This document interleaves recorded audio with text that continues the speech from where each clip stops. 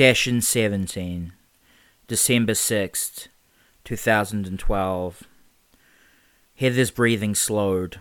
Her eyelids flickered shut, and she placed both hands on the oak desk, palms upturned. I could see the faint scar from where she had shared blood with each of us. Not that it wasn't us anymore, but you know what I mean. Beneath her breath, she mumbled something inaudible, and I felt something shift. That's the only way I can think to describe it.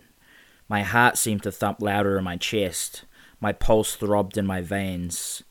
The floor beneath my feet began to tremble. Softly at first, barely noticeable, and then harder. The bookshelves behind me began to rattle, and several hardbacks thudded to the floor. I was afraid that the candlesticks on the desk would tip over and set the whole place ablaze. Heather's face remained calm, her features stoic. Apart from her eyes, that was. I could see them moving rapidly behind her closed lids, like she was in the throes of a fever dream. More books fell, and I felt the shift grow deeper. I began to feel slightly faint, like I was on the verge of a collapse. My stomach started to swirl in nauseous waves. I was about to call out to Heather, when I was snatched heel over head and hurled upward. The toes of my Converse Chuck Taylors pressed against the ceiling. An awful sound reverberated around the inside of my skull. It took a moment to realize that it was my own cries. From where Heather sat on the desk, which now appeared to be on the ceiling, I could see a faint smile play across her lips. And, suddenly, I was back on the floor, a little shaky on my legs, but standing nonetheless. Heather skipped a couple of steps toward me and threw her arms around my neck. Sorry for treating you like a test subject, darling.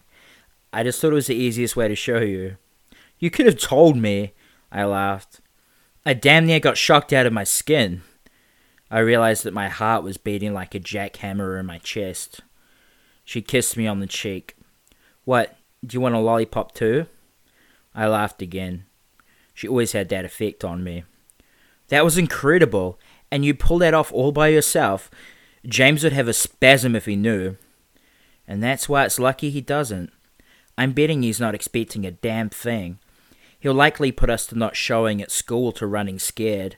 James's biggest flaw is his overconfidence, and that will be his downfall. He'll have no fucking idea what hit him. The day went by in what seemed like no time at all. Heather showed me some of the books she had discovered her newfound techniques in, and we pretty much just sat around and talked. We left the abandoned bookstore a little before school let out, and went and got hot chocolate at a little cafe across from the library.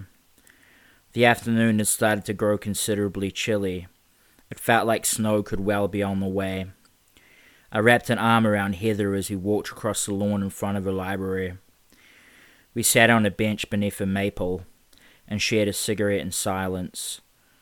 Tomorrow evening, we would be facing off against James and Carl, and I'd started to have a bad feeling about it. A really bad feeling. I'm afraid we have to cut a little short today, Mark.